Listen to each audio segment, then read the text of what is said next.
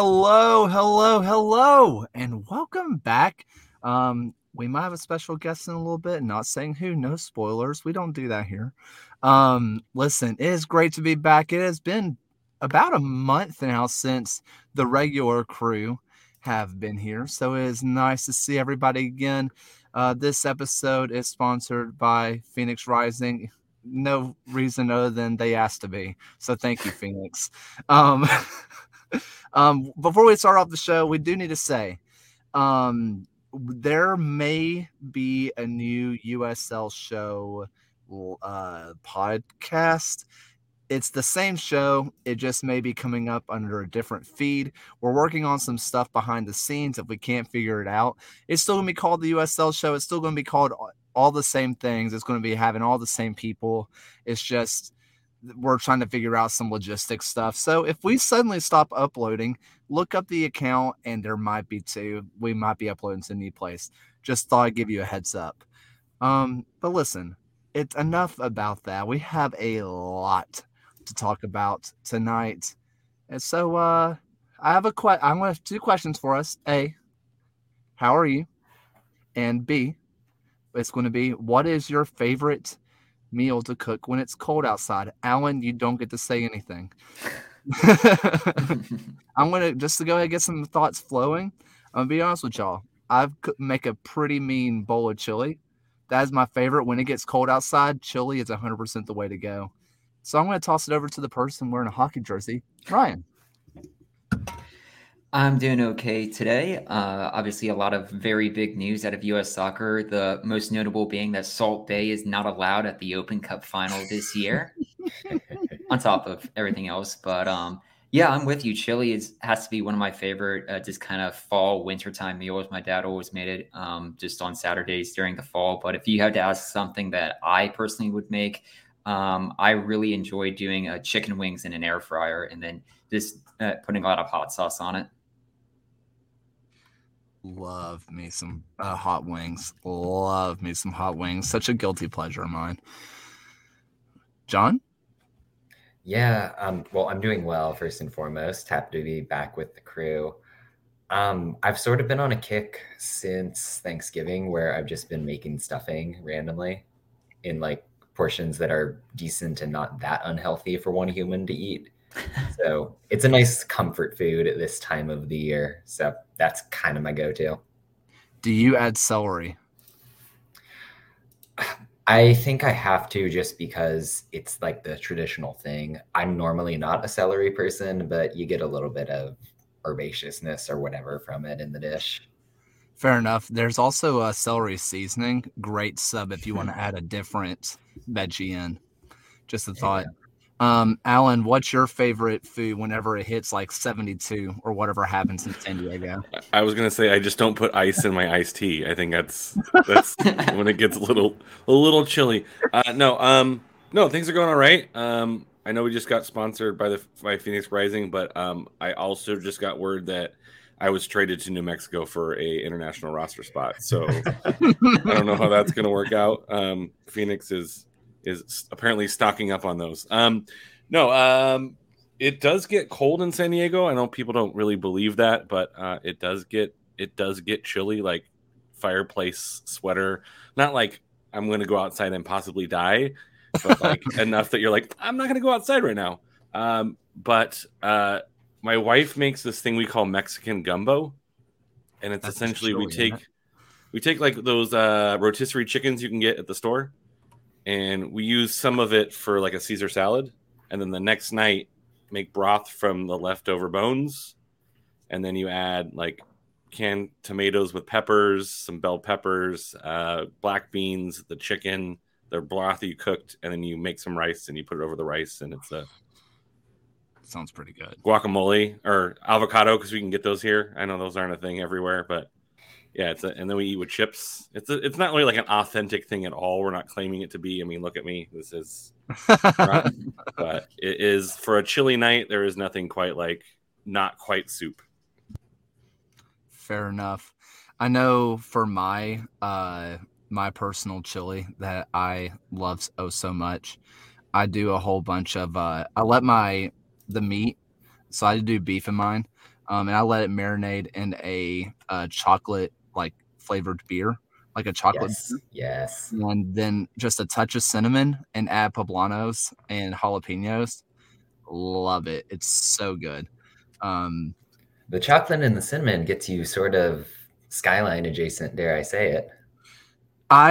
After spending a lot, because my family lives in Cincinnati, and Right. I've had so much Skyline, I've still yet to like it. There's something about eating chili spaghetti that really freaks me out. I enjoyed Skyline when I lived in Ohio, and still have it whenever I go back. It's fine. It's all Fuck it up. right. Oh well. Listen, again, ton of news to go over, and there is a whole lot of stuff to go over. But you know, while all the news and all these signings are happening, and we're finding out that Memphis is moving to Charleston, and apparently New Mexico is now with Phoenix. Omaha's coach Mims resigns, and everybody was very, very shocked. You know, the stuff that's just coming out about it, the little that we've heard is that he just left.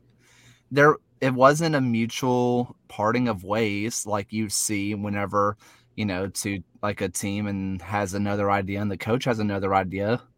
He just left. This seems bizarre. Very bizarre. In a way, it almost seems like he maybe thinks that things have gotten stale there. In terms of the results, this wasn't the season that Union Omaha wanted as a follow-up to a title-winning campaign. I think they finished fourth or tied for fourth on points, but they ended the year on a 7-game winless streak. They crashed out of the first round of the playoffs. They were near the bottom of the league in terms of their goal scoring. And this has always been a defense-first team, but maybe someone with a strong resume like he has, who's been linked with USL championship jobs in the past, figured, I don't like the trajectory of where we're going. I want some time to myself, and I trust the fact that based on what I've built here, somebody is going to take a flyer on me going forward.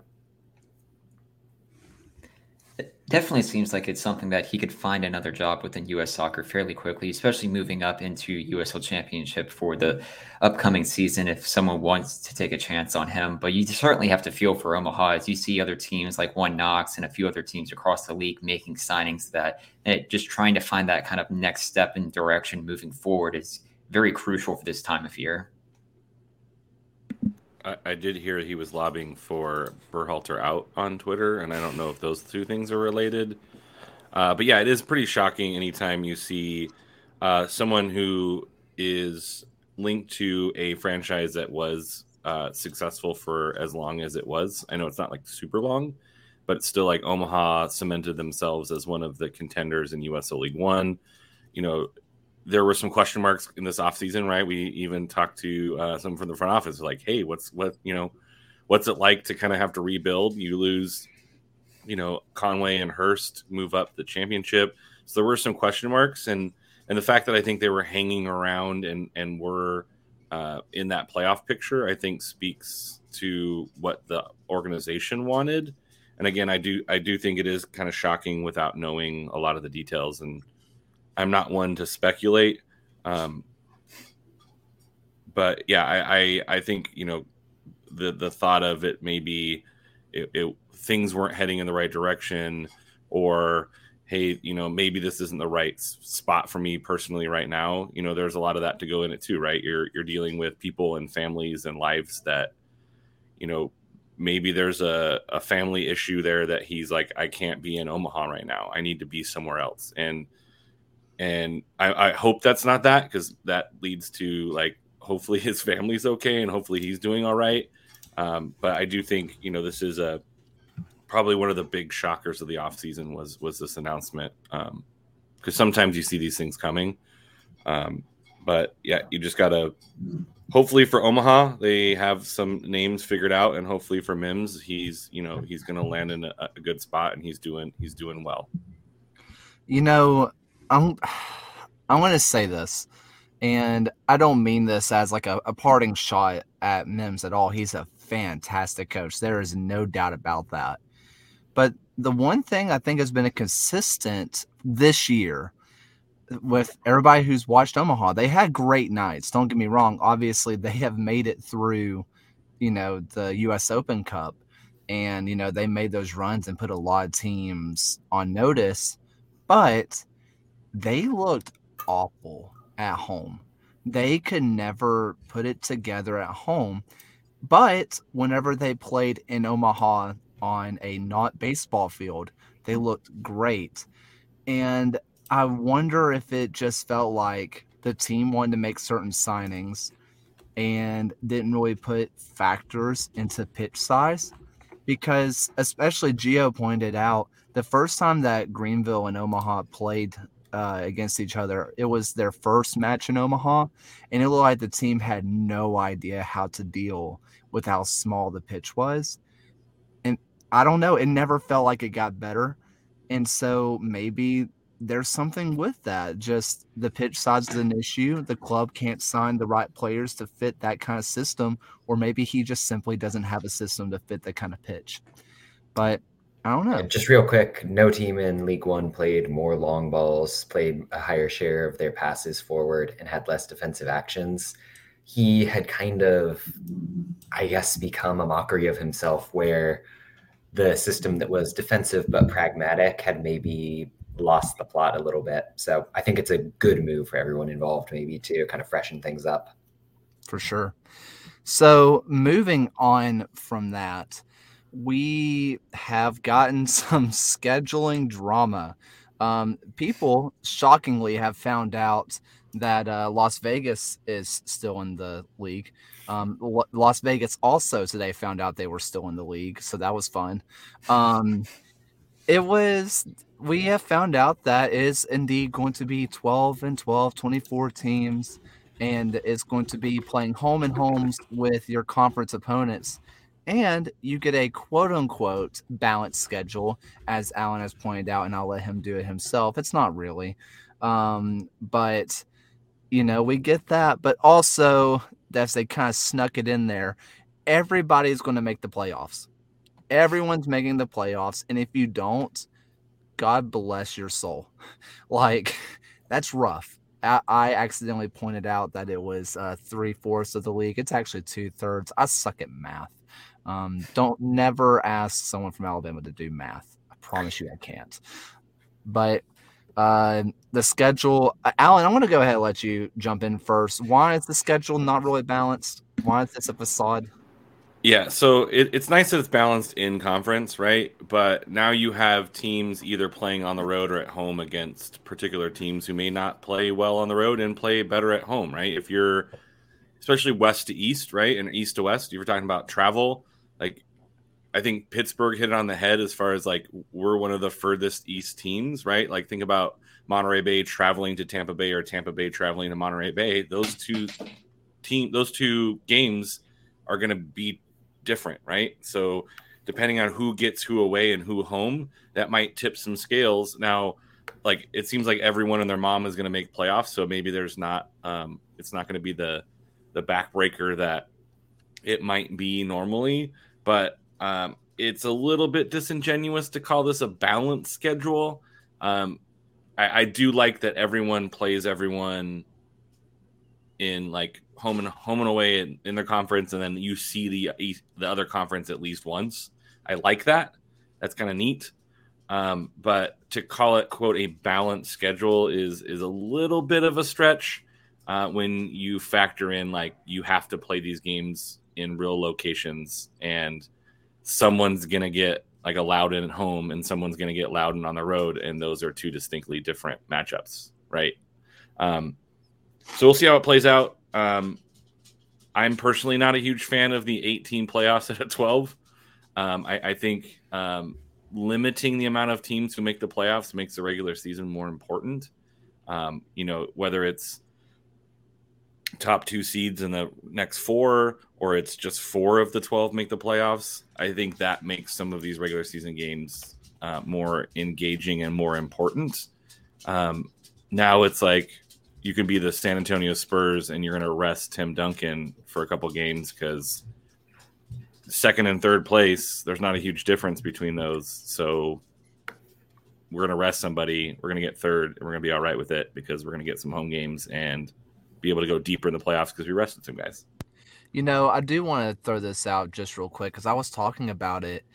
And as fans and as competitors for the players and as competitors for the coaches and competitors for the front office, yes, this means that the playoffs are going to mean a little bit less just because we're going to get some rough teams in the playoffs. You know, especially in the East, that cutoff from 7 to 8 was rough. Heck, I mean, sorry, Detroit City, but even you were stumbling into the playoffs a little bit. It was not looking great all the time. Obviously, the West, there's a little bit of a wrench in that because everybody was bad in the West, but also good in the West. I'm confused about the West still. And it's a simulation. But even though the regular season means less and, competitively, it all means less, financially, the playoffs mean more. They just do. And more teams are going to get a home playoff game. And guess what? That is going to help save a club. I know we hate talking about it because it makes us sad and it makes us afraid about the state of the league, but there is not a lot of money here. There's just not. And a playoff game in general is going to save a club. And that's straight up the reason why playoff money just hits a lot different. I want to push back real quick on the idea that the 7 to 8 gap in the East was that bad last year. If you think about, Tulsa finished in that spot, but they started playing the kids and looked awesome at season's end. Indy 11 ended up beating basically every team that was worthwhile down the stretch, weirdly, because Indy gonna Indy. Mark Lowry, he exists. Right. I know I made the joke about the league should have just had 22 out of 24 teams make it or whatever, but at the end of the day, who complains about more soccer, and does it really devalue the playoffs when people in this country don't care about regular season titles in the same way that Europe does? And yes, it's a trend across pretty much every sport at this point to get the extra revenue, have those extra opportunities to show off your club and build that excitement in the community. I like the idea of like a classic MLB pennant where it's just a best team against best team kind of thing. But there are other realities that are working towards the idea that maybe the expansion of another club is useful for what the league is trying to do. And with keeping in mind that expansion is still going to happen down the road with Milwaukee, et cetera. So keep it at 8, see what gives. I'm willing to give it a try. Maybe, sorry, Ryan, I was just going to say this. Maybe it feels different this year with the MLS2 bottom feeders out. Maybe that does give the playoffs a little bit different of a vibe. I don't know. With the expansion now to 8 teams in each conference, you lose the number 1 seed having that kind of first round bye. So there could be the upset in that first round. But even if you look at some of the teams, like if you had, say, we just went with a 4-team playoff, 3 of the top 3 teams in the East were settled for pretty much the second half of the season. And the only drama was for who's going to get that 4th seed. And I think what really helps with that is that we still have a lot of these meaningful games down the stretch that instead of saying, oh, the top 4 have been settled, some of these games just don't matter. Now we're still fighting for, or seeding in the playoffs, we're fighting for see who's going to be that team that gets in at the last second on the last day, that there's still going to be meaningful games across the country rather than just focusing on the 8 or so teams that really have a chance at making it into the postseason. And even then, once you get there, you could still have that team go on a magical run and make it into the cup final.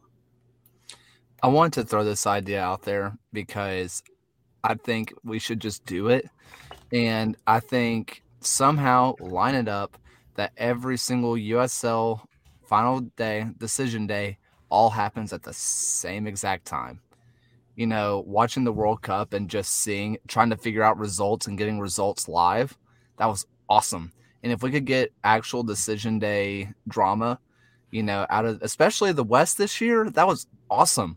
That would have been incredible this year. Do an early window and a late window. All the East games are at 4:00 Eastern. All of the West are at 7:00 Pacific or whatever. Like, figure it out so that you can have a clean distribution, keep people with their eyes on USL all day long.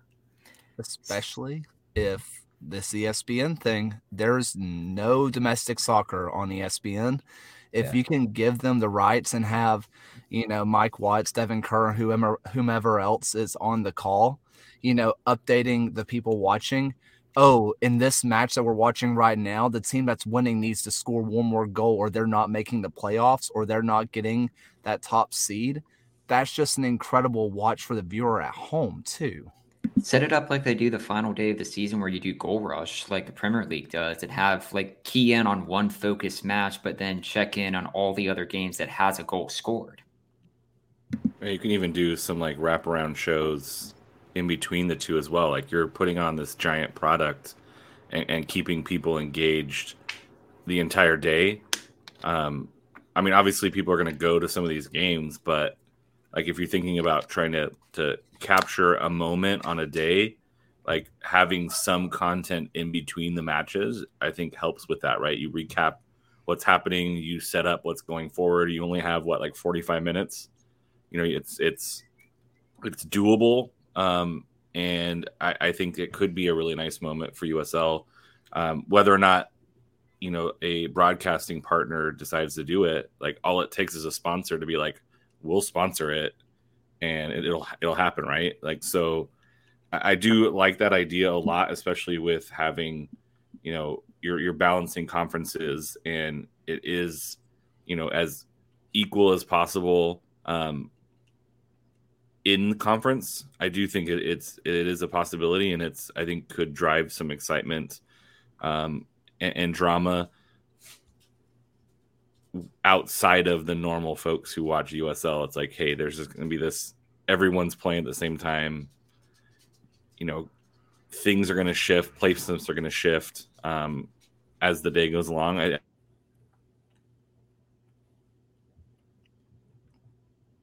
we lose Alan?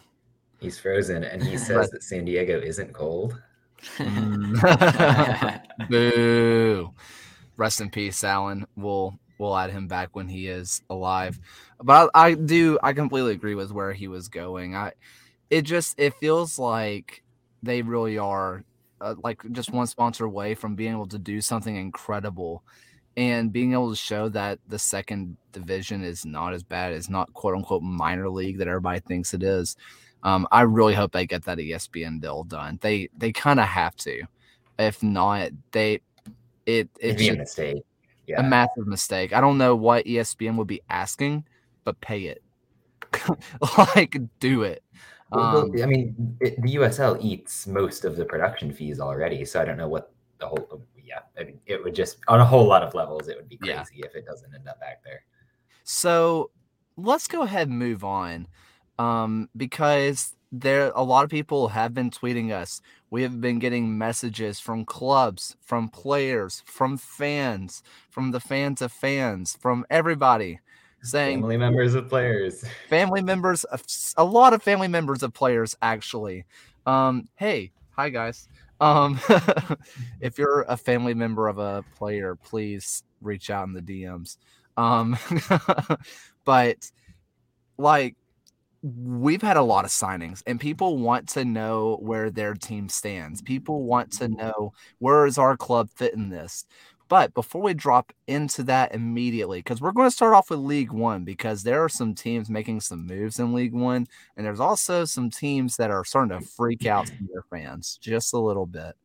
I do want to point this out, and I've talked to a couple of front office members across the league, and various positions, president, GM, so on and so forth. And I've gotten the same sentiment that these big signings and these big deals are not done.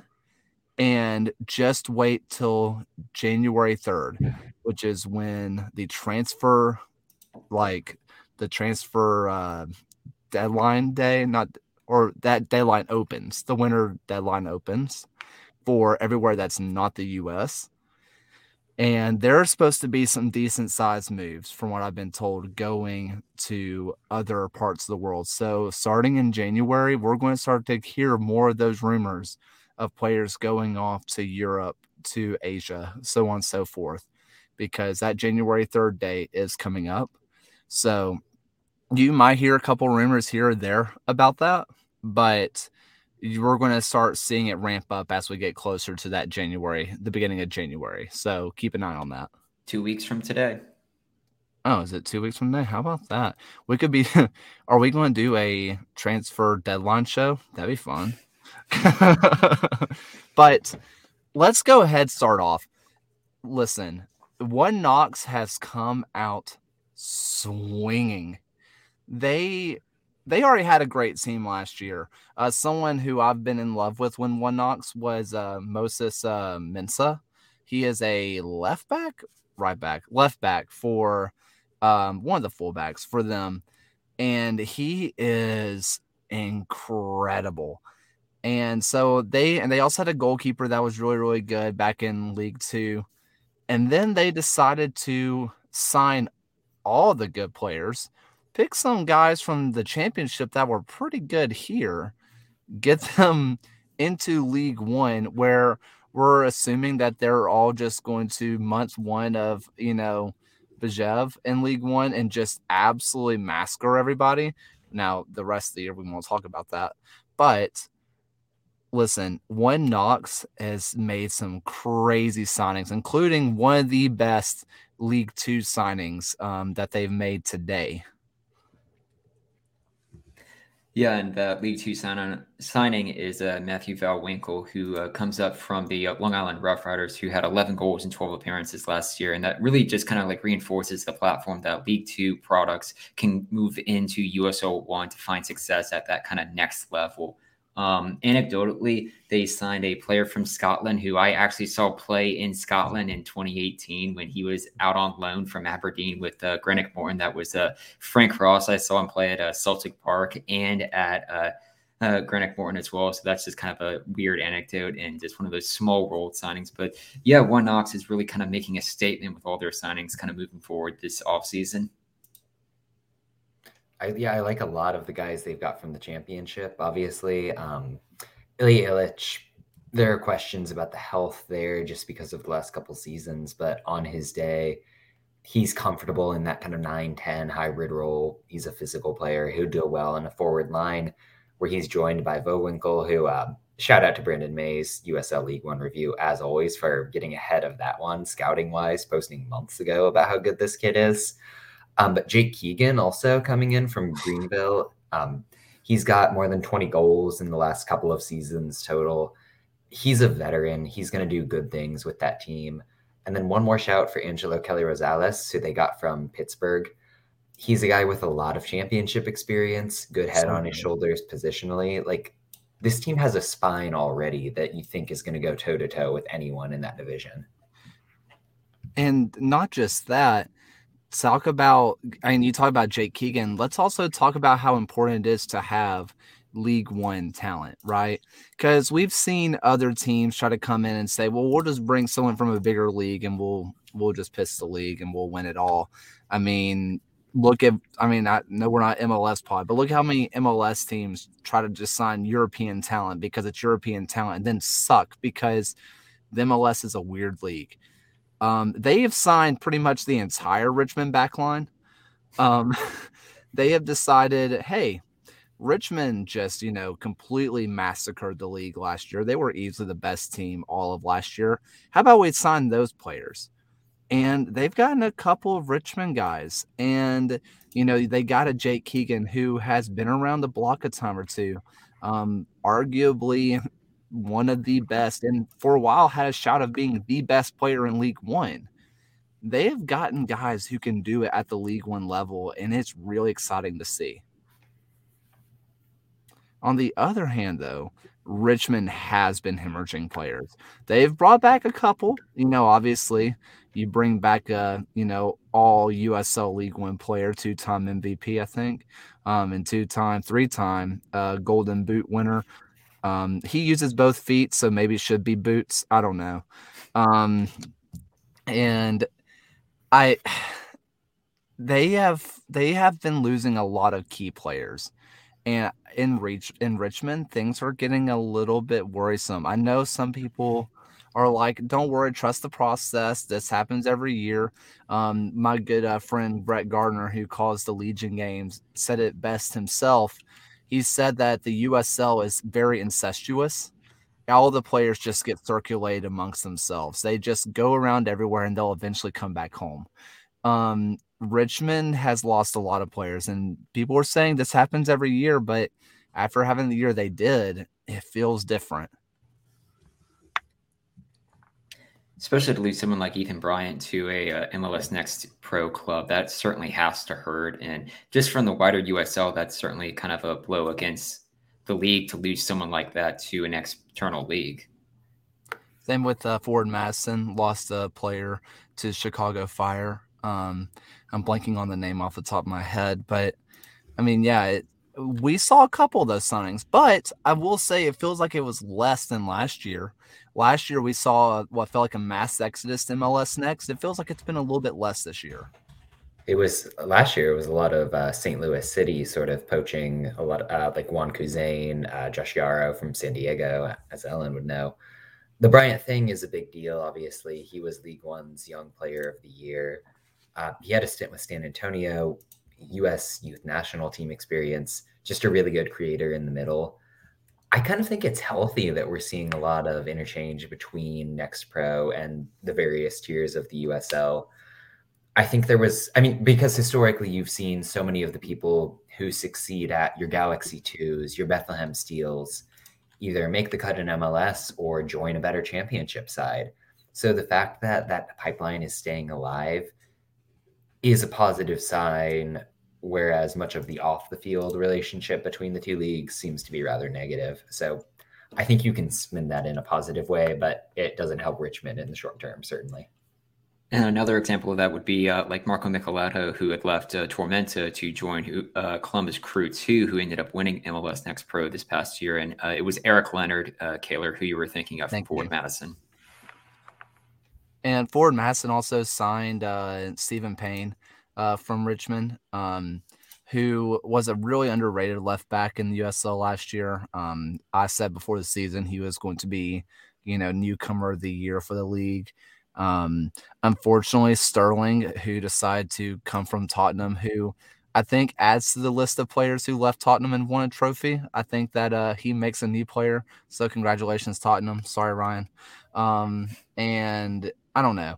I mean, Richmond just, it feels like they need to start making signings, not just for the team, but for the fans. I mean, you could also say the same about Las Vegas, I guess, because Las Vegas is also, and I guess kind of moving on a little bit, segue in, Las Vegas is starting to do the one thing that no team should ever do. It's one thing for the best thing that a thing could happen for a club is for people to like you. The second best thing is for people to, or the best thing is people to love you. The second best thing is that people to like you. The third best thing is for people to hate you. The worst thing that you could have is people to feel indifferent. And people are starting to really feel indifferent because at least with people hating your club, they're thinking about you. The moment you become indifferent, you become forgotten. And Vegas is quickly becoming forgotten in the league right now.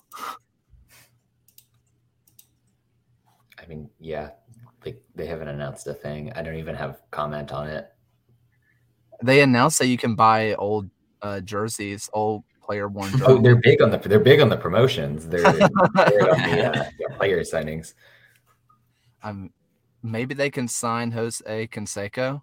That'd be fun. I mean, I don't know where you put him, honestly. I mean, he's a big physical center back for me. He's really great with his head. He scored a home run on a header, right? I think that's so. I mean, it's center back or that big imposing old school number 9. I think those are the only two places. Target man. Put him up there on the 7v7 league where there is no offsides and just lump it up to him and pray. Look, but there's other teams that have been making some news, and there's a lot of signings that you can go a lot of places. And the one that we kind of talked about earlier is New Mexico is making some noise this offseason. But I also want to throw in the caveat they did last season too. But I don't know. It feels like the quality of player that they're bringing in does seem to be a step up from last year. Barring Nico Brett, of course, who is just all world striker. If you think about what they've added, where they're bringing in talent, I don't hate the decisions they're making, because the issue last year certainly was goal scoring in a lot of ways, where you cycled through 4 or 5 strikers. You never really had somebody grab that spot by the neck and take it over. I think Greg Hurst has the potential to do that. I think Santi Moar, if you look at it statistically, is due for a rebound in his goal scoring. So even if you don't get a perfect number 9 who's going to be up there with the Golden Boot leaders, you've got someone who's going to bang in probably 10 goals, and you've got a secondary source. That said, the defense wasn't that strong last year. Chris Weah is looking a little bit weaker as a creator as he's getting up there in age. It's an interesting situation where I think that they could have targeted their additions in a little bit more of a discerning way to improve this team. So they're better, but they could have been better in a better way. Fair enough. Another team that I have been a big fan of what they're doing is Hartford. Listen, they bring in Tab. We all know the name. We all know the pedigree. And he's pulling players. He is pulling some players out there, which I've always said about Hartford. They've had a wonderful fan base. They have a fan base that deserve more, and an ownership that need to act like they cared. The best thing to happen to Hartford last year was their coach getting a red card and immediately sitting down in the stands and just staying. That was the best thing to happen to them last year. Now we're starting to see some really big moves for them. Very exciting what we're going to be seeing out of the Northeast. Anthony Hopino obviously being the major signing going to Hartford this year. And it's something that really just shows an intent that they want to kind of push for that playoff spot. And them alongside Indy 11 are like the two teams that I've been looking at really improving this offseason to make it a more interesting race for the postseason this upcoming year. I mean, you're looking at a Hartford team who was nearly 20 points outside of the playoffs this past season, and just improving with Hopino as one of these signings is a really big step forward for them. I mean, hope or not, it's going to be a fun project to keep an eye on. Is that too much? Is that too much of a stretch? Now, I was going to say that Antoni Hoppenot kid looks like he's going to do some fun things. But yeah, I mean, it's exciting to see these guys to change teams and see what they can do. Obviously, the caveat is like games aren't played on paper unless you're a football manager guy, and then they're kind of played on paper in that case. But I do think you're looking at trying to bring in quality USL championship players. I think it's smart if you're trying to build for the future as well, right? You're trying to establish a new culture, a new identity. And so if you can bring in some veteran players that are able to establish that identity they can build for and bring in young guys on the back end, I think that's smart. With the New Mexico stuff, to go back to that, Santi Moar was really dangerous when he had other guys to kind of play with, and other guys were kind of being targeted, right? When Asante left Phoenix and it was more placed on him, I'm not sure he is the guy. Like, he's not going to be your number one, but he's definitely a guy that if people are keying in on other people, he's going to be a guy that can get that secondary scoring. And I think, that's what the strength he's going to bring to New Mexico with the talent that's going to be around him. I mean, I can't blame Hartford for trying something, and it's great that they're trying something, right? This is the argument we have with some of these teams that are like, well, we'll just be kind of like good enough, and we might make the playoffs and we might not, and we're just going to run the team out there. It's really nice to see a team like Hartford with a engaged fan base really try to do something. So I'm hopeful for Hopino to be successful. I do want to say with Hartford real quick, despite all the additions and all of that, they sit 8th place right now in my projected standings. That's and playoffs, Miami man. is That's playoffs. That's true. Miami's sniffing hard with basically half a roster and no additions announced. I think I'm kind of low on what Hartford has added outside of Hopino. They brought back a midfield that was really poor defensively and that is going to still be too offensively tilted. The defensive additions they've brought in are decent, but no one is going to blow you away with what they're doing. And there isn't a goalie on the roster right now. So that's great that you're going to get some more goals, but this was a team that was scoring 3 to 6 goals a game down the stretch, and they were still managing to blow every single lead. So I think that it's halfway through the offseason. There's plenty of time left, but there are some caveats for me with this Hartford team. I was going to bring that up, and it was this. I mean, people always talk about, well, they kept around the core, they kept around the squad, right? Like, we hear it especially in college sports a lot, like, this is a veteran-led team. It's like, that's great, except they sucked last year. I mean, you're bringing back the same players that sucked. And I know that sounds, rough for Hartford because they had their moments, but you can also look at a team that's bringing back talent. And on paper, you could say they didn't do that great, but if you watch the matches, they did. Monterey Bay has brought back an incredible core, and they have added Dixon on top of that, who was one of the best, if not the best, like right midfield, right wing player in all the USL. And that's really what they needed last year. They were going to out defense you. We all knew that. The only team they couldn't out defense was San Antonio, and that's not fair. I mean, they brought in Dixon, which is an incredible signing, and they brought back an incredible core on top of it. So I referenced the projections a minute ago. I've got Monterey tied for 3rd in the West right now. I know we just talked about the fact that Hartford bringing back a core might be a little bit destructive for them. Complete opposite with Monterey, who really figured it out down the stretch when they had that comfortable pairing of Hugh Roberts and Green at their center back spots, when they randomly found out that Sam Gleadle can be the weapon in a counterattack. They turned out to be a quite solid team. So when you add an all-league caliber player in Alex Dixon, I think that's a lot to be excited about for this team. Yeah, Monterey has all the stuff that you really want out of a core, right? Because you bring back, I think, the entire back line, right? Definitely both center backs.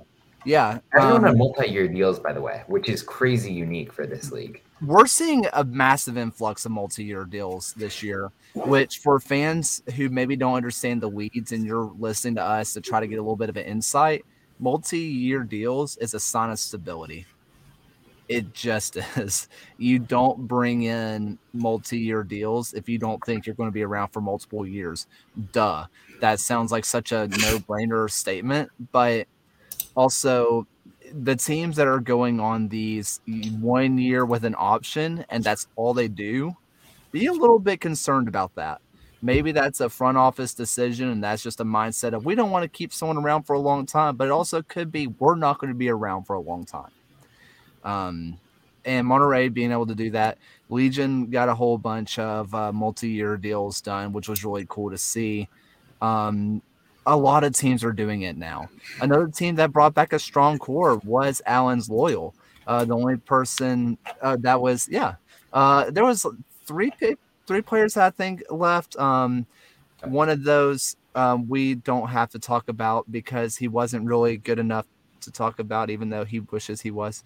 And the other one is Kyle Vassell, who was frankly always leaving because he's trying to get more teams than Corey Herzog. He has to do that at all times. Yeah, and the third was Jack Metcalf retiring, which we're going to miss. But I think more and more teams are looking at building slightly more complex systems. I know that's San Diego's MO, and the more people you can bring back, the less introduction to complex systems you have to teach, right? Nate Miller taking over the reins is another big, I shouldn't say big move. It's like nothing's going to change, right? It's like it's Landon Donovan was essentially like a celebrity chef at his restaurant, right? He shows up, he participates in training, but ultimately, like Nate Miller was the guy, right? And so he bringing back that the players. I think Nick Moon coming back and being healthy is going to be a big win for San Diego. And you know, I want to circle back to Monterey Bay. Like Monterey Bay, this is an example of what good coaching does to a team. Very well coached, very difficult team to play, especially down the stretch. Like those games San Diego was playing against Monterey, you can see the market improvement that Yallop brought to that team. And so I'm excited to see where that team ends up. That's a team I think neutrals can really get behind and root for because they are a little bit of an underdog. And some of their players are really, really rootable, right? Hugh Roberts is a guy that I think a lot of people support. Anthony Siaha, their goalkeeper, was playing like on his head for long periods of time down the stretch as well. We'll see what happens if he can bring that over a course of the season. We've yet to see that, right? He came in kind of halfway through and really took over the reins of that goalkeeper position. But halfway, yeah, we loved him in San Diego. He got it started at a number one position, and he took it. And congratulations to him. And I know a lot of people are rooting for him to be successful, except for a couple times a year. And I think it really shows also the stability of the league that teams are willing to commit to people long term and bringing cores back, because I think fans start to create emotional relationships with the players. And for a long time in USL, it was like you support the badge and the guys are going to come and go. But now you're having these teams bringing these guys back over and over again, and you're really starting to see their personalities, and you're seeing get to know them and their families, and they become part of that community. And I think all of those things are really positive for the league. Because USL is a little bit baseball, right? It's a little bit individual pockets, small communities. It's not a national thing. And so the more people you can get to stay who build roots in that community, stay on afterwards, they work in a front office, they're working in the community afterwards as an agent. And so I think it's just really, really good to see teams make these investments into players long-term, and then long-term pass their careers over, right? And support them through that. So I know San Diego folks are really happy they're bringing a lot of these guys back, because they do build relationships with the players. And so it's great, not just for the soccer on the pitch, but also what happens outside. And to see players still want to buy into a system, or like just entrust their careers within these clubs, it's huge that the loyalty that a club shows them, that the players kind of just repay over the years with staying into a system, has been huge. And it's just really important to just kind of help build these relationships, like you had mentioned, Alan, moving forward. Another move that I really wanted to highlight was Sebastian Guinzotti moving from Tampa Bay over to Indy 11, another team that had finished outside of the postseason last year, that is really trying to kind of make another push towards that kind of postseason, and signing someone like Guinzotti is a really huge step for that. Yeah, I mean, that one just kind of came out of left field. It was like, hey, the Rowdies are letting him go. And it was like, maybe he wants to go closer to home. I think he's from Uruguay, I think, off the top of my head. Yeah. And it's like, maybe he wants to go out to Uruguay. I mean, it's a beautiful place. I'd want to go back there too. I get it. And then a little bit later, Indy starts teasing, and it's like, hold on. Now, wait a minute. And then the USL makes the announcement before Indy does, which was comical. But yeah, I mean, look, Mark Lowry is a guy that has, gained and earned a lot of respect around. And for a guy who is the all-time leading goal scorer for a very notable club in, Tampa Bay, I'm just taking free shots today. This isn't like, leading goal scorer in Loudoun United history. Like, okay, so am I. Don't worry about it. Like, this is the leading goal scorer in Tampa Bay Rowdies history, and he left. They mutually cut off the contract to go to Indy, to go be with Mark Lowry. That's incredible. And what pull that is. So I can say that Guinzotti was sort of considered to be a free agent by a lot of teams. I had spoken with a handful of people who a couple months ago knew that he was on the table. I don't know if he just wanted a change of scenery or whatever, but I just found it interesting that Tampa Bay and him couldn't come up with something to continue that run because he's been such a long-term presence there. And we're pulling up the comment now about Harry with Cam Lindley coming in. Lindley obviously is from Carmel, which is a like northwestern suburb of Indy, a hub for soccer locally, frankly. Everything that Indy has done has been really positive this offseason. The Guenzati fit is awesome because he's a prolific goal scorer, but he also has chemistry with Juan Tejada, who they've brought back as the other forward in that classic Lowry 4-4-2. Lindley is the Louisville matchup is going to be insane this year. Yeah. I didn't even Lindley think is about awesome. Right. Yeah. It's elite right now. And Louisville's wanting revenge after Indy beat them in the last matchup last season. Oh. But then I do want to shout out one more, Gustavo Ricci coming in as a center back. He was someone with Austin Bold in 2021 who I put in my all-league team for the year. I thought he was just utterly fantastic in everything they did defensively. And you're plugging that into the Mark Lowry system. This is an Indy team with a lot of stars, with a lot of big names and high-level talents. This should be the season they take that step up and really play ball in the Eastern Conference. And I might be asking questions if they don't. Yeah, I mean, this is Alan saying, except for Football Manager, it's not played on paper. But on paper, plus adding the coach that they have, this seems like a no-brainer. At the very least, you can out-talent other teams with this kind of roster, which gets you far enough. It gets you into the eighth position, which gets you in the playoffs now. And if you make it in the playoffs, you can do it. Because we look at Orange County. I know a lot of people would take the Orange County thing as Orange County bad, which, by the way, they brought back some nice signings. Also, they have a nice thing coming out that's all about their youth system and the next man up. I wanted to shout that out because good on you, Orange County, for highlighting your youth academy. Every team should do that. Just throwing it out there. Any team that posts roster updates past 5 o'clock Eastern is on my shit list. Fair enough. So sorry that West Coast people have to work and probably aren't on their Twitter checking updates about signings. What? John. You don't work in California. That's we don't. not what We're done happens at 3 in California.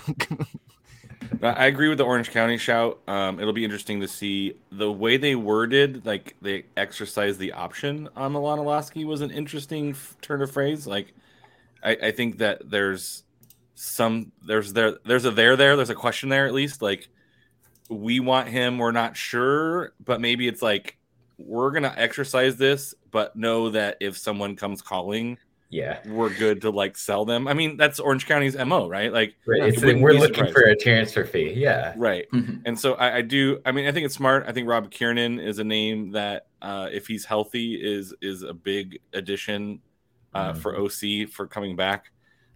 Yes, the last place team. But I do think that there's some interesting storylines even for a last place team in the West. And I think that's why the West is so wild is that the last place team is as intriguing, or actually probably more intriguing than San Antonio is at this point. Like, what San Antonio is. I'm not sure we know what Orange County is bringing to the table this season. And so there's some interesting conversations around, how does Phoenix recover with a new coach or returning coach, I guess. You're bringing back probably one of you're the Golden Boots winner in Milan Lasky. Thank you. You're welcome.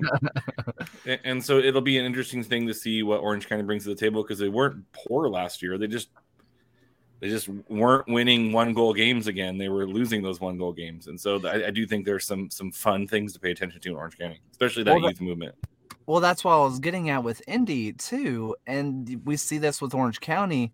Orange County snuck into the playoffs. There's no other way around it. They snuck on in. And then they frankly out-talented every other team. Look at the players that were on that squad. They got sold for a lot of money to a lot of good teams. And those players are floating around doing big things right now. And we want to say, well, they're just not winning those 1-0 games, these 1-0, 2-1 games anymore. That's because look at the talent they had. They just had the talent to do so. This is a league that if you sneak in, you really can just out-talent other teams. We talk about longevity and, shout out to people coming back over and over again. I mean, Nal McCabe being in Louisville for 9 straight years is insane. I was really excited when Legion had like 5 guys from the year 1 roster. And then you look over at Louisville where they have Nal McCabe, who's been here for 9 straight years, which is insane to think about, especially as I said earlier, the league is so incestuous. Players just come and go. And talking about the exercising the right, I mean, a la Zach Harivo to Tampa Bay Rowdies, Legion extended his option. He declined that bad boy. He said, I'm out of here. And, that very well could happen. And we're also going to see other players that have accepted that option, and then other teams do come calling and get that nice little transfer fee. I think what's going to be really interesting with this league kind of moving forward this year is having that lack of a lot of MLS2 teams within the league, that there are so many teams that have such a good storyline moving into this season that it's a shame that someone is going to have to finish last in both conferences. Like in the years past, if it was like New York Red Bulls too, no one batted an eye at them finishing it last. But like there's going to be a team that is inevitably going to have a really good storyline entering this year that is going to fall short. And that's just going to make the season something very interesting to follow throughout the entire year. It's going to be loud. Vegas loses. How many is 34 times 3? Can someone do quick math for me? What's whatever that is? Maybe 112, 1-2. Well, that's going to be the negative goal differential because they're going to have to forfeit every match without any players, none. So just forfeit every match, free points. It's actually just Jose Canseco taking bat in practice, trying to hit other players while they're going around. Sir, you can't use a bat on a soccer pitch. Sorry, this is the baseball stadium. I mean, I wouldn't want to be the ref to try to tell Jose Canseco to get off the field. I would just let him play on. Like, sorry guys, you just have to dodge the softballs. That's on y'all. I do just want to throw it out there because I've been keeping it in for almost an hour now. Legion did sign Tyler Pasher. That's all I have to say. And we're on to final thoughts. So thanks, guys. RGV also has already signed players, which is so not RGV of them. Congratulations, RGV. I could not be higher on what RGV is doing right now. They have kept the core of that squad except for one guy, and that was a playoff team, which with the playoff expansion, they're going to be back in there. Hey, I still don't, by the way, someone put it in there. I still don't know who in Alabama was looking up Hull City. Who in Alabama was looking up Hull on I'm convinced. The Football Reference most searched thing. I think that's where the Hull City, Alabama connection was coming from here. I'm convinced those are Auburn fans who got lost looking up a separate team with a tiger logo. There's a Hull in Montgomery County. There is a town in Alabama called Hull, but it also has like 1,000 people living in it. So if either they're all obsessed with Hull City, every single one of them, or you might be onto something with just Auburn fans that are like Tiger soccer team, and it's Auburn fans figuring out. They're like, wait, there's a Hull City? Like, is there half cities or a whole city? Bless them. And they just can't spell whole. Phonetically it counts. Whole, half. It works. Half is like HAUF, maybe. But I guess they'd be like whole, and then they would spell it like HOIL. Whole, right? Yeah. I hate to say it, but I hate to say it. That's how I pronounce oil. That is how I pronounce it. I do pronounce it oil, and I hate about myself. And when you're cooking ramen, do you is it boiled? Yeah, you boil the water. Boil the water.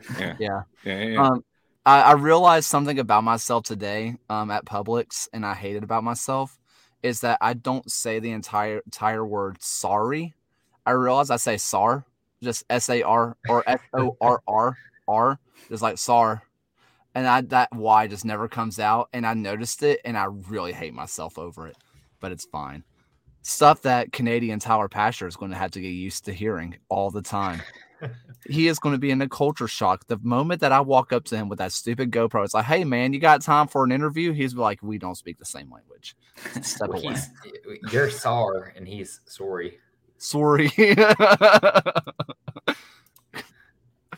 Good. You'll have to ask him about his play on the pitch. Just try to drop it in there, see if he notices. Definitely would. My southern accent trying to say things Canadian in a Canadian way just be awful. See if he's found anything at you on the town. I love that. Also, Austin, you say that. Harry, you say that. I know some of the first people that started Piggly Wiggly. They were from my hometown. So local celebrities, don't disrespect my culture like that ever again, please. But yeah. Look, Tyler, I kind of hate that I'm a Legion fan right now because I could say Tyler Pasher signing of the season, and then Guenzati gets signed the next day, and I'm like, maybe no longer signing of the offseason. But man, I was super excited. We are looking at possibly having a massive hole on the left. There it is. A massive hole on the left wing now. But, I mean, that's still a great signing. And they kept around pretty much the entire team except for, like, 2 strikers and Zach Harivo, which, I mean, he did get, like, very concussed. And I'm assuming that's why he didn't sign the contract. He just still doesn't. He thinks he's signed for Legion. He does not understand he's in Tampa Bay right now. I mean, if you're missing out on a couple of role players, that's not the worst thing to build off of. I think this team does need a couple of additions and needs a lot more depth to really be that dominant threat. That said, my model has Birmingham as the best team in the league by a distance, which is crazy. And that's I think that's partially because of the fact that Birmingham barely played reasonable number of players. They were very reliant on a specific core, 13. And that is rewarded by my style. Yeah, exactly. You're speaking to 13 people who were key to this team. So I think adding Pasher to that is dynamite. As someone who is nominally an Indy 11 fan but tries to stay neutral, he's just amazing. Like the speed he has, what he does in transition, his intensity in the press, it's going to be a real fit for this Legion team. So I'm very excited to see how they do. I mean, right now it's looking at that, left wing area and being like, well, because technically we still have Marlon, but we don't have Marlon. But again, more news on that coming out later. But there's a lot of teams we didn't discuss today. We are very well aware that, that League One didn't get enough love, but also our League One people aren't here. So we're sorry. Hey, W League teams are having their open tryouts right now, which is making me very excited. A lot of League One and Championship teams are having their open tryouts, which is also very exciting. We're starting to get to that real countdown to, hey, we are getting to friendlies and we're about to see 17 trialists score goals and we're going to have no idea who they are. And yet we're still going to be mindlessly excited about it. And I can't wait. So does anybody have any final thoughts on the USL and what that all is? Colorado Springs, El Paso, Sacramento, Oakland, Miami, Pittsburgh, Memphis, Tulsa, Charleston, Detroit, Charleston. There we go. We mentioned everybody. So that's my rant. That's my final thought, is just catching up the teams that we didn't mention. You guys are doing great, honey. You're going to be fine. You're going to be fine. You're lovely. Can I hit on some instant takes there? Go for it. Go. Liking a lot what Tulsa's doing. Mm-hmm. They're kind of looking outside the league, but it's interesting. And I've watched a lot of tape of really stupid college players that they're getting. I'm into it. I'm low on everything else. I think Colorado Springs is just getting some journeymen that aren't going to hit, and they haven't announced Galena or Elvis Samo, and that's a big deal. Oakland has lost all of their big difference makers and brought in a couple of 22-year-olds. And on that, Pittsburgh might create. That's true. Yeah, they are a sporting club, which that was news to me. That was a very embarrassing situation. I think they have a tennis and a wrestling team. I think that's what makes them a sporting club. Crazy. I mean, very cool. Very cool that they're representing Oakland. Like Dame Lillard was rocking Oakland Roots gear tonight as he was going to the game. More power to you, but crazy. And then one more shout that my projections have Pittsburgh second to last in the East right now. Like they've lost Cicerone, they've lost Dixon. I think that Dane Kelly probably will be out the door, given that he just didn't play at all in the playoffs. I've heard about a couple other players that have signed elsewhere. Tough look for Bob Lilly right now, but he has a way of pulling it off. So we'll see what gives. And he gets you to the playoffs, which, I mean, for the talent that it appears that they have retained, should be enough to finish 8th. But, you know, eventually you're seeing a massive amounts of players leave Pittsburgh, not be as good after they leave Pittsburgh. And everybody says, see, look at Bob Lilly's doing. You know, Lily Ball is going strong. You know, right into the first round where he doesn't do anything afterwards. And I know we can also say, well, you know, they're one bad offsides call away from beating Louisville and going to the finals, but they're also a keeper going the wrong way in the match beforehand from being bounced in the first round again. I am so out on Lily Ball right now. It's ridiculous. I understand that Pony is going to be mad at me and he is going to be blowing up my DMs telling me that Lily Ball is the truth. But they, like you said, they're hemorrhaging players right now. And I haven't seen enough to be like, yeah, I believe. Frankly, granted, we don't know the players. I get it. But for what they want to be, if we're taking 2 defensive teams and say who's going to put out the best defensive team, I'd take Detroit City. Easily would take Detroit City right now. Amu Mensah back? Come on. Yeah.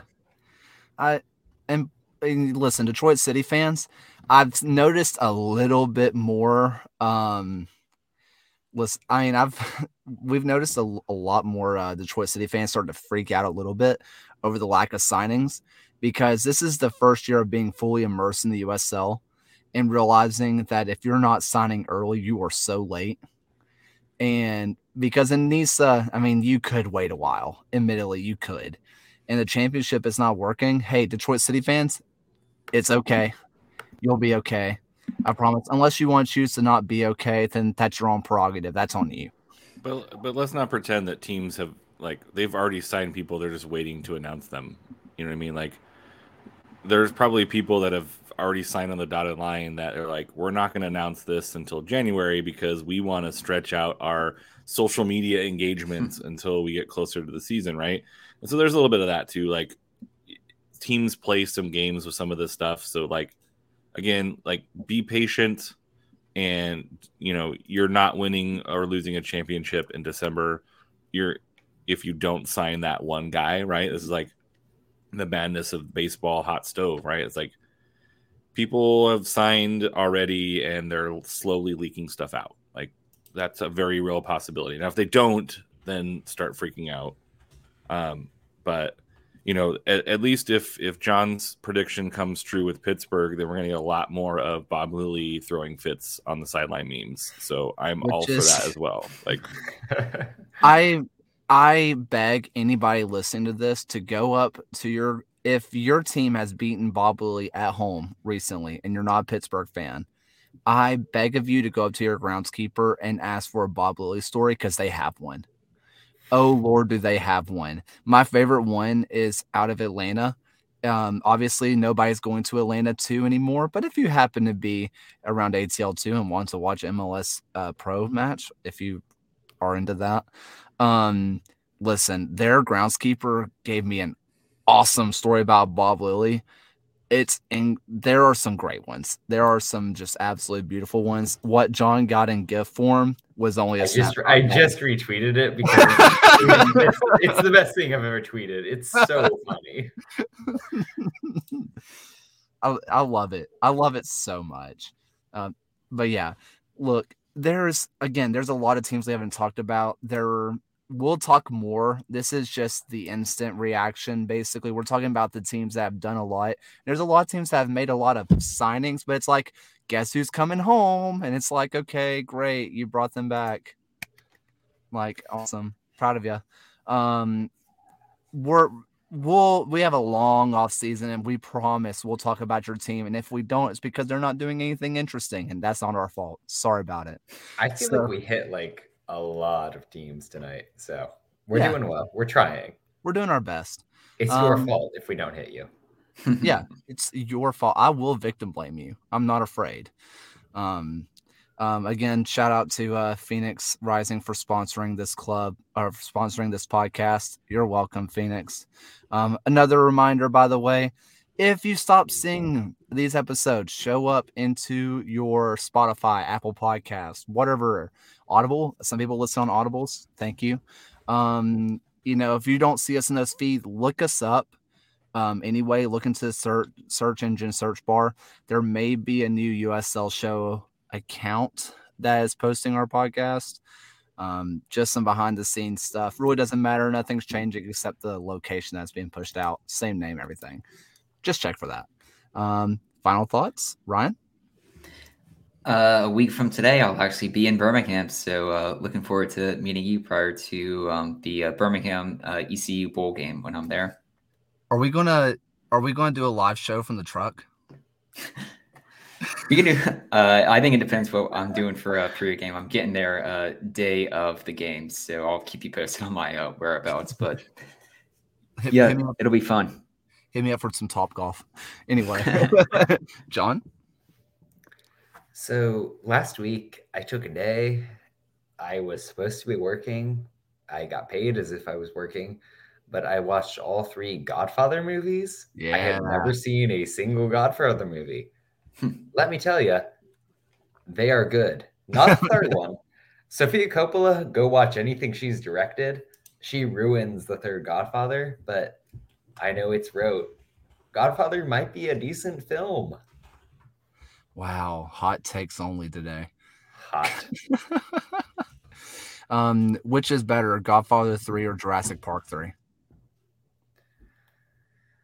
This is tough. I would take Jurassic Park 3, but really, yeah. Okay, all right, fair enough. Alan? Yeah. So first off, if you live in a place that gets cold, please be safe. Stay indoors if you need to. Don't try to prove that you can survive a Minnesota winter. Just stay indoors, drink a beer, and so you can survive.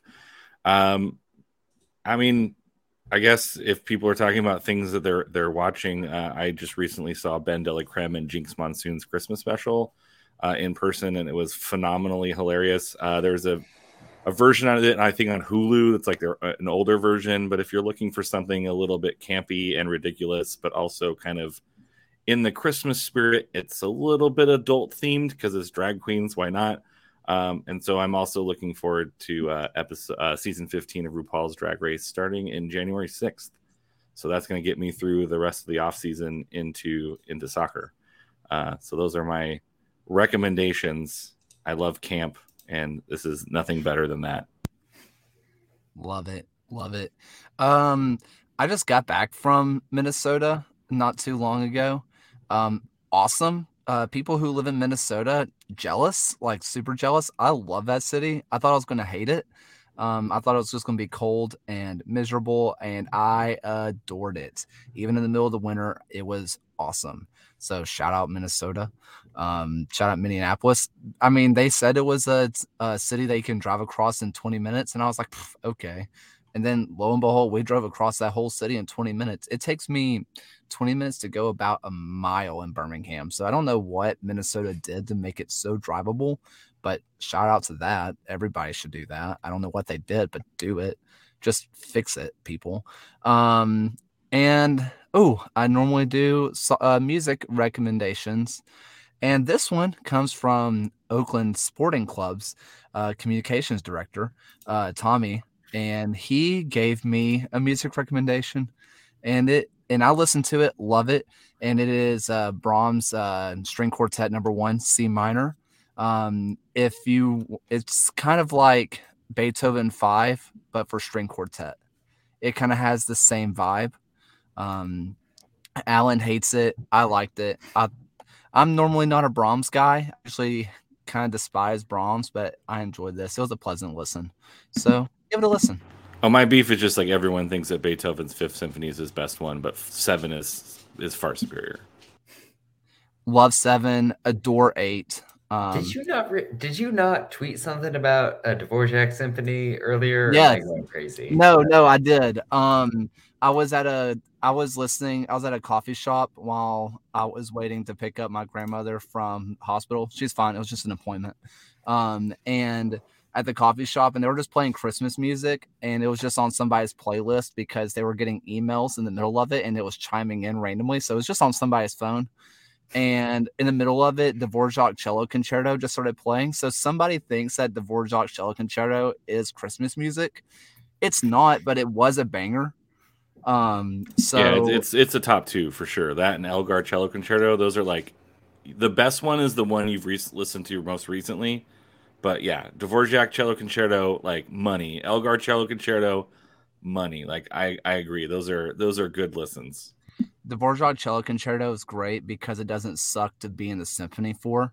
Because there's other concertos that are just like, hi, we're getting to the part of the episode that no one cares about, but I do. If you're playing a concerto, which is just basically fancy music talk for that guy has a solo. And if that guy or girl has a solo, usually the music you're playing sucks. But Dvorak said, no, we're not doing that. We won't make the soloist play until like 10 minutes in, and the rest of the symphony is just going to play awesome music. It's great. It's a wonderful listen. It's like France is like the typical concerto, just like you watch Mbappe and then he does amazing things. Like the Dvorak Cello Concerto is like Morocco, like everyone playing as a team. There's like some really nice moments and some really nice players, but there's no like amazing star that everyone just like kicks it to and stays out of the way. So there's our soccer reference in comparison to the Dvorak Cello Concerto versus normal concerto. Congratulations. We did make it soccer. Thank you, Alan, for making it soccer, because I was about to dive into a rabbit hole and no one cared about. Can I plug one other thing? Yeah. I have 24 Photoshops locked and loaded based on Santa hats and USL players. I've got rationales. So be ready for the shitpost of the year coming soon from USL Tactics. I love it. That like players with random outfits on, and my favorite one, I know it's everybody's favorite, but I live for USL Valentine's Day cards. I absolutely live for those. My favorites. Random, like, let me tell you, was it yesterday? 2 days ago, yesterday.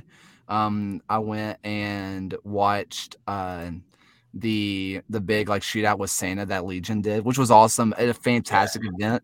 But seeing 36-year-old Matt Van Oekel, who is still a starting goalkeeper in the USL, dressed up in a full Santa costume and just saving shots on kids. There was an 8-year-old girl, maybe 9, who put this ball top corner, and he full dove out, picked it out of the corner, put it out for a hypothetical corner, and just stared her down. There were no free shots going in against him, and it was incredible content. I wish I got a video of it. But listen, this is about to get just ridiculous, so we should probably just call this. Thank you guys so much for listening to this entire waffling that was.